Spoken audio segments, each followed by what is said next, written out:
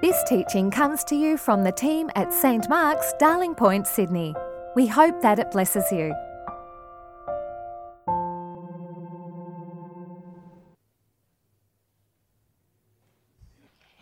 Good morning, everyone. The first Bible reading today is from Psalm 118, verses 14 to 29.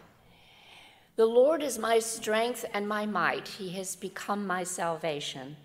There are glad songs of victory in the tents of the righteous. The right hand of the Lord does valiantly. The right hand of the Lord is exalted. The right hand of the Lord does valiantly. I shall not die, but I shall live, and recount the deeds of the Lord. The Lord has punished me severely, but he did not give me over to death. Open to me the gates of righteousness, that I may enter through them and give thanks to the Lord. This is the gate of the Lord. The righteous shall enter through it. I thank you that you have answered me and have become my salvation. The stone that the builders rejected has become the chief cornerstone. This is the Lord's doing. It is marvelous to our eyes. This is the day that the Lord has made. Let us rejoice and be glad in it. Save us, we beseech you, O Lord. O Lord, we beseech you, give us success. Blessed is the one who comes in the name of the Lord.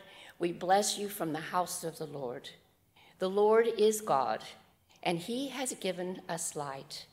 Bind the festal procession with branches up to the horns of the altar. You are my God, and I will give thanks to you. You are my God, and I will extol you.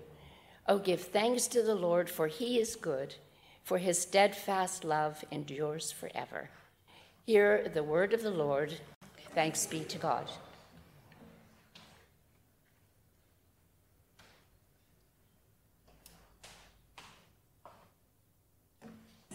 I am Ben in heavy disguise.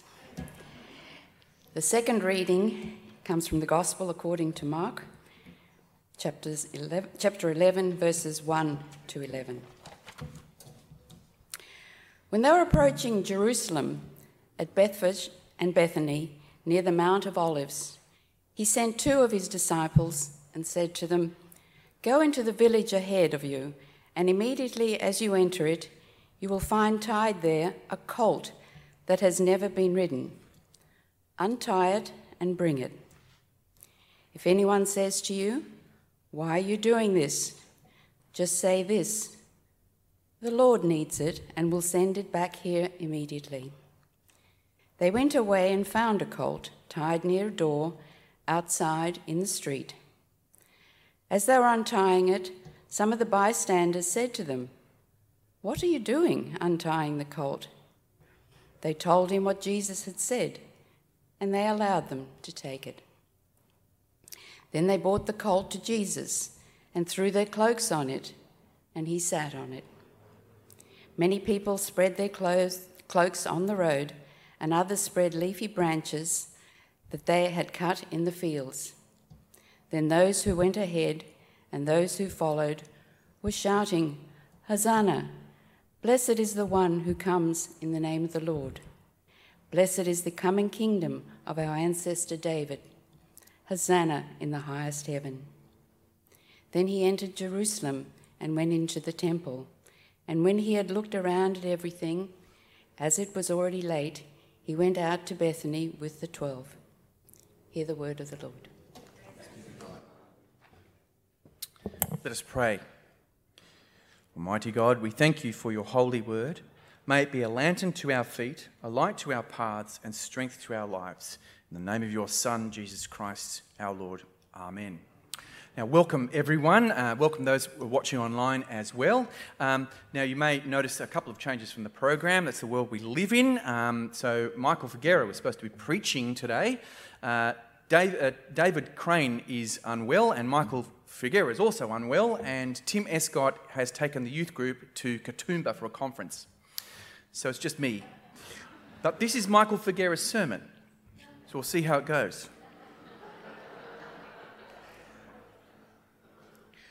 I want to begin by asking or putting the question out there, what do you hope for What is your hope?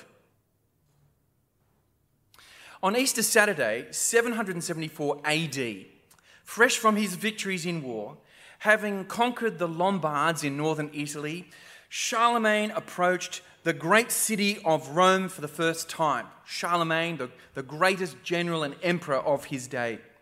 Riding on his mighty horse, he led an entourage of bishops, abbots, officials, dukes and counts along with his mighty army.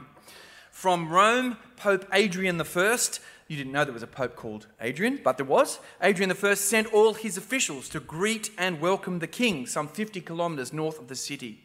As they paraded towards the city, the entire ceremonial military guard lined the road. There were banners with crosses on them, but also symbolically, many young boys were carrying palm and olive branches while singing songs of acclamation.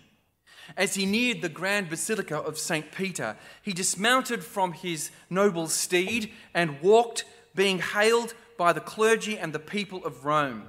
And in a show of deference or faux humility, you might say, he kissed the stony steps that led up to the church doors where the Pope awaited him. Inside, they held a service where they prayed to God, thanking God for so great a victory, and sung the Palm Sunday hymn, Benedictus, qui venit, blessed is he who comes in the name of the Lord. It seemed in that moment that Palm Sunday had been transformed. The triumphal entry of Christ into Jerusalem was reimagined. A donkey was replaced by a horse. A small motley crew of disciples composed of fishermen and tax collectors had been upgraded to a royal court and army. Yet equally, Charlemagne was to be crafted into the likeness of Christ and the city of Rome into Jerusalem. The Saviour had arrived. In a few decades, Charlemagne would be crowned the first Holy Roman Emperor through sheer force, and he would Christianize and subdue an area stretching the span of Western Europe, not always by the preaching of the gospel, but very often at the point of the sword. The grandeur, pomp and ceremony of Charlemagne's first triumphal entry into Rome was fitting for a man whose earthly power would be unrivaled in his day. But was he right to blend military might and human power along with Christ's triumphal entry? Today, we celebrate Palm Sunday. It marks the beginning of what Christians call Holy Week, one of the most important week in the Christian calendar, culminating, as we know, in Good Friday and Easter Day. It's a time when we reflect on the hope that we have. But what kind of hope is it? Is it the hope for a Charlemagne? As Jesus entered into Jerusalem, what kind of triumph does he offer us? Is it like that emperor of old, or something else entirely? Misunderstand this, and we misunderstand everything that Christ stands for. So as we reflect on the first Palm Sunday, we need to notice how surprising it was. It was a surprising entrance. Jesus gave very clear instructions, you might remember, about how he would enter the city. And he gave it to his two of his disciples. You see that in verse 2. He says there, go into the village ahead of you, and immediately as you enter it, you'll find there, tied there, a colt that's never been ridden. Untie it and bring it. If anyone says to you, why are you doing this? Just say this. Just say this, the Lord needs it, and we'll send it back here immediately. In the Gospel of Matthew, we hear more specifically that this was the colt of a donkey. This is a small donkey. And sure enough, it's not even a very big donkey, is it? It's not, as donkeys go, this is not a powerful one. And sure enough, the disciples followed Jesus' instructions, and that's exactly what happened. The Lord needs this donkey to make his entrance. Now, if you wanted to make an entrance, how would you do it? If you want to make a grand entrance, if you want people to notice you, of course, you do something spectacular. Perhaps if you were Jesus, you would have chosen a mighty horse or a chariot, or perhaps a limousine in our days, a stretch limo. I mean, we have brides arriving here at this church and, being a little bit late, making everyone wait is part of the grandeur of the entrance, apparently. Please, if you're a bride here, do not be late. Props to the bride yesterday, 5 minutes early. It was fantastic. Didn't have to send her around the block, though. But, if you want to make a grand entrance, you've got a dramatic vehicle, and you've got an entourage of people, and you've got music, you've got bells. That's how we know that the bride has arrived. If you want to make an impression of power and conquest, well, you're going to do it with military accoutrements, aren't you? You're going to have weaponry and manpower. You can imagine perhaps how Vladimir Putin dreams of entering Kyiv, flanked by tanks and columns of troops, and we pray, of course, that it never happens. But you can't imagine Putin on a donkey, or any other self-respecting world leader for that matter. And yet Jesus gave clear instructions as his preferred mode of transportation as he planned his entrance into Jerusalem. Perhaps we've been a little bit unfair on donkeys. In the Bible, in the Old Testament and also in the ancient Near East, there was an association of donkeys with royalty. They weren't just the mode of transportation of the lower classes. Kings in the Old Testament did on occasion put themselves on the back of mules or donkeys. 1,000 years earlier than Jesus, in fact, King Solomon would be declared the king of the nation of Israel as he rode on a donkey. It's not unknown for a king to ride a donkey then, but it's a definite statement, isn't it? To ride a donkey into your royal city is a gesture of peace, isn't it? It's a gesture of peacefulness, not of war. It's a gesture of reconciliation rather than of conquest. It's the complete opposite of Charlemagne. There's no posturing when you ride a donkey. I mean, when you ride a donkey kind of totters along, doesn't it? And you kind of wobble on. It's difficult to kind of look too dignified on the back of a donkey. And yet this was, in the heritage of King Solomon, a royal kingly act. But what did it say about what kind of king Jesus was going to be? Well, people had their expectations, didn't they? Up until this moment, Jesus had been going around the countryside. He'd been teaching and healing people, teaching with authority, not like the other teachers of his day, healing people from blindness and sickness and demon possession, raising the dead even, and drawing crowds. And crowds had followed him wherever he went. There were times when there were more than 5,000 people with him, and of course he fed them with a picnic basket. And this is all in our account that we have from Mark, in Mark's Gospel. The people were obviously drawn to him. Here was someone who was seen as a teacher and a miracle worker and was a descendant of King David, one of the most important king of the Old Testament. And perhaps most radically, here was one who could be possibly the chosen one to liberate and save his people. He could be the Messiah, the Christ. I mean, he could teach and heal people. He seems to be incredibly powerful. He seems to have God with him. You see, at this time, as many of us know, Israel was under Roman occupation. Tiberius Caesar Augustus was the Roman emperor. The Jewish people were under Roman rule, and they longed for God's promise of a Messiah, the anointed one, who would liberate them.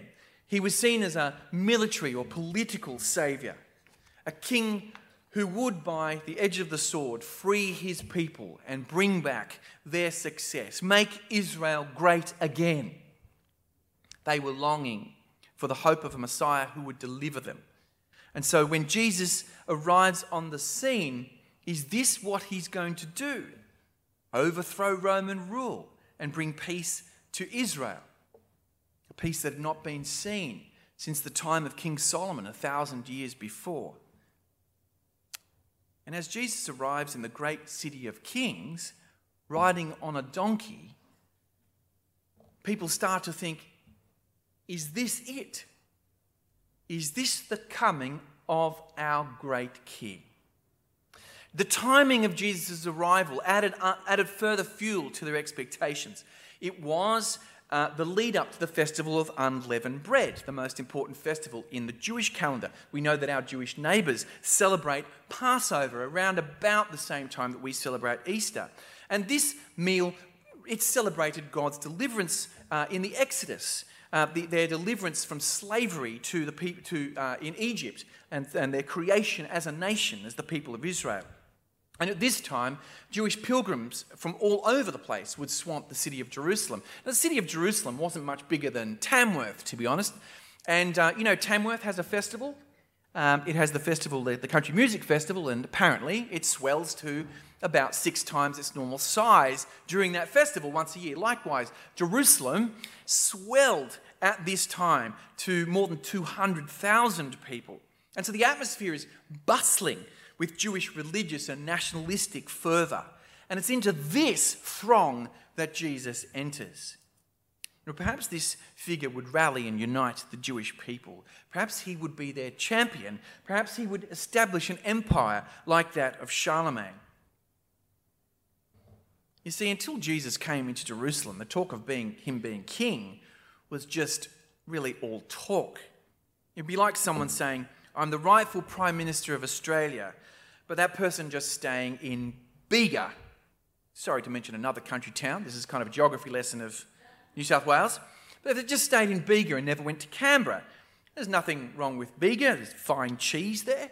But it's not the rightful place for a Prime Minister to exercise his or her duty. That's where the Parliament is, in Canberra. But to the Jewish hopeful, Jesus' entrance into Jerusalem is potentially a realization of their longings that the Messiah is now here and will take over from the Romans, will finally liberate the Jewish people. So Jesus rides into Jerusalem. And from verse 8, we read about the scene.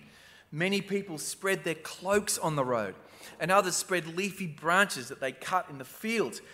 Then those who went ahead and those who followed were shouting, Hosanna! Blessed is the one who comes in the name of the Lord. Blessed is the coming kingdom of our ancestor David. Hosanna in the highest heaven. They were hailing the arrival of the king with branches. John's gospel is the one who tells us specifically that they were palm branches, which is why we call today Palm Sunday. And they cry out this strange word, strange to us, Hosanna, which means save. Save now. This is the one who will establish the coming kingdom of David. This is the one who comes in the name of the Lord. And they quote from the psalm that we had read for us, from Psalm 118. And no doubt, too, the prophecy of Zechariah from chapter 9 would also be on their minds. This marvellous prophecy, rejoice greatly, daughter Zion. Shout, daughter Jerusalem. See, your king comes to you, righteous and victorious, lowly and riding on a donkey, on a colt, the foal of a donkey. I will take away the chariots from Ephraim and the war horses from Jerusalem, and the battle bow will be broken. He will proclaim peace to the nations. His rule will extend from sea to sea and from the river to the ends of the earth. So this was the moment. The Messiah who had come to save them from all that held them in captivity, the Romans. Hosanna, here he is. Save us. The king has come to save. But what kind of saviour will he be? Have they got their hopes right? What was he going to save them from? You see, the crowd probably thought, and Jesus' enemies too, that Jesus was going to be some kind of political or nationalist leader, perhaps a social reformer, a revolutionary, or a populist leader, one that would champion the cause of the ordinary Jew. Someone who would, as I've said before, make Israel great again. Someone who would save them. His own followers kind of thought this too.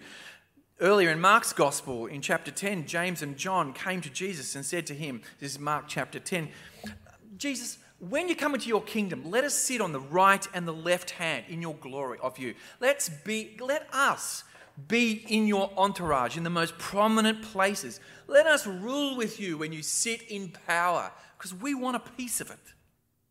Yet this was the exact opposite of what Jesus was intending. Jesus was not there to save them from Roman occupation or to save them by military force or to save them in some sense by worldly power. This is not what he came to do. Now, like the people of Jesus' day, we too can so easily misplace our hope. In what or in whom do you place your hope? In what political cause? In what leader?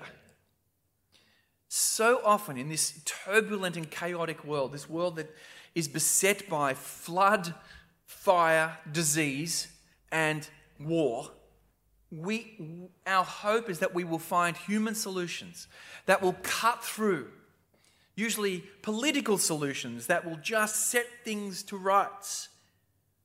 We just want the world ordered the way we want it ordered. We hope for someone who will decisively change things in the way we want them changed.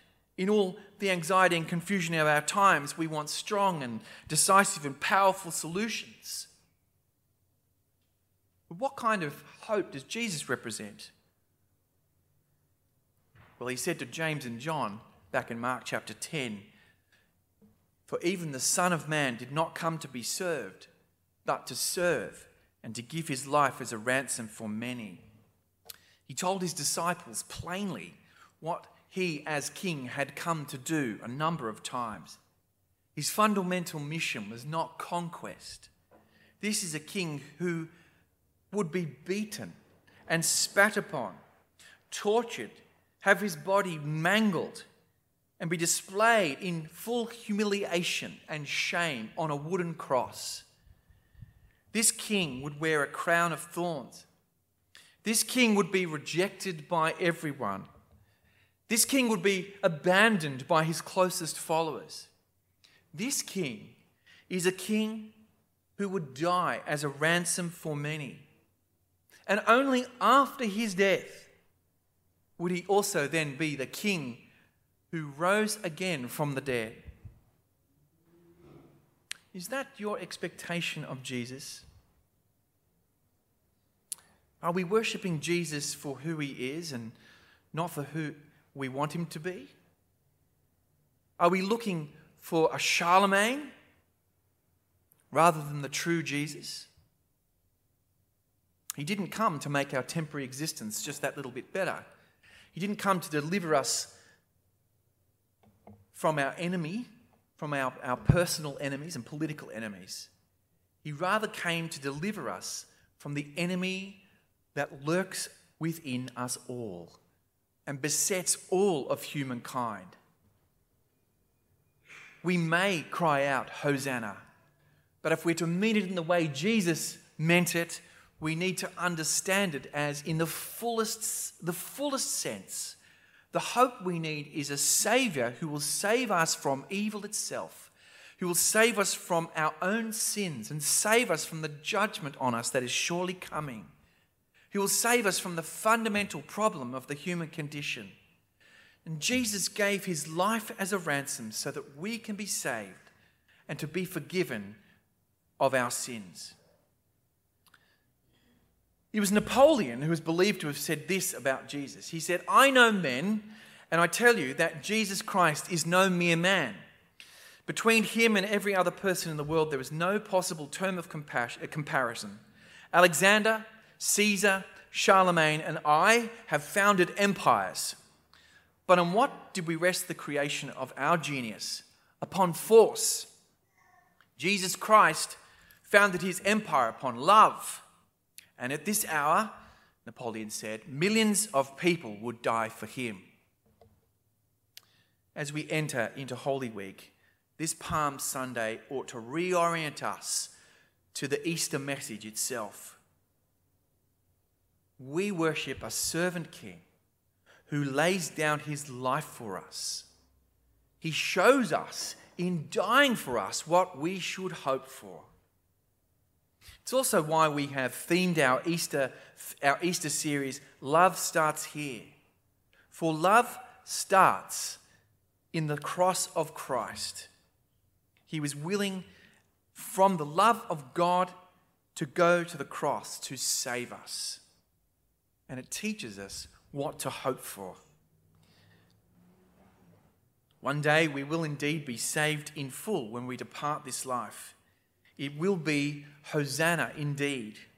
We will be with people from all nations, people without number, and we will be waving our own palm branches.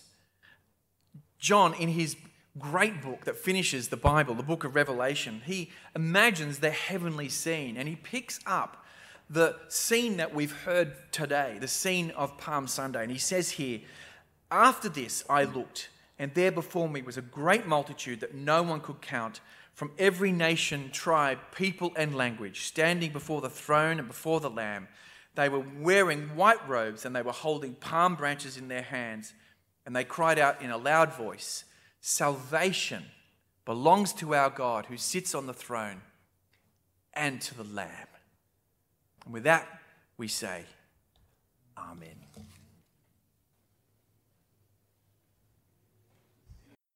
Thanks for listening. Please visit our website at www.stmarksdp.org to subscribe to our new episodes, browse more resources, and find more information about the community of St. Mark's.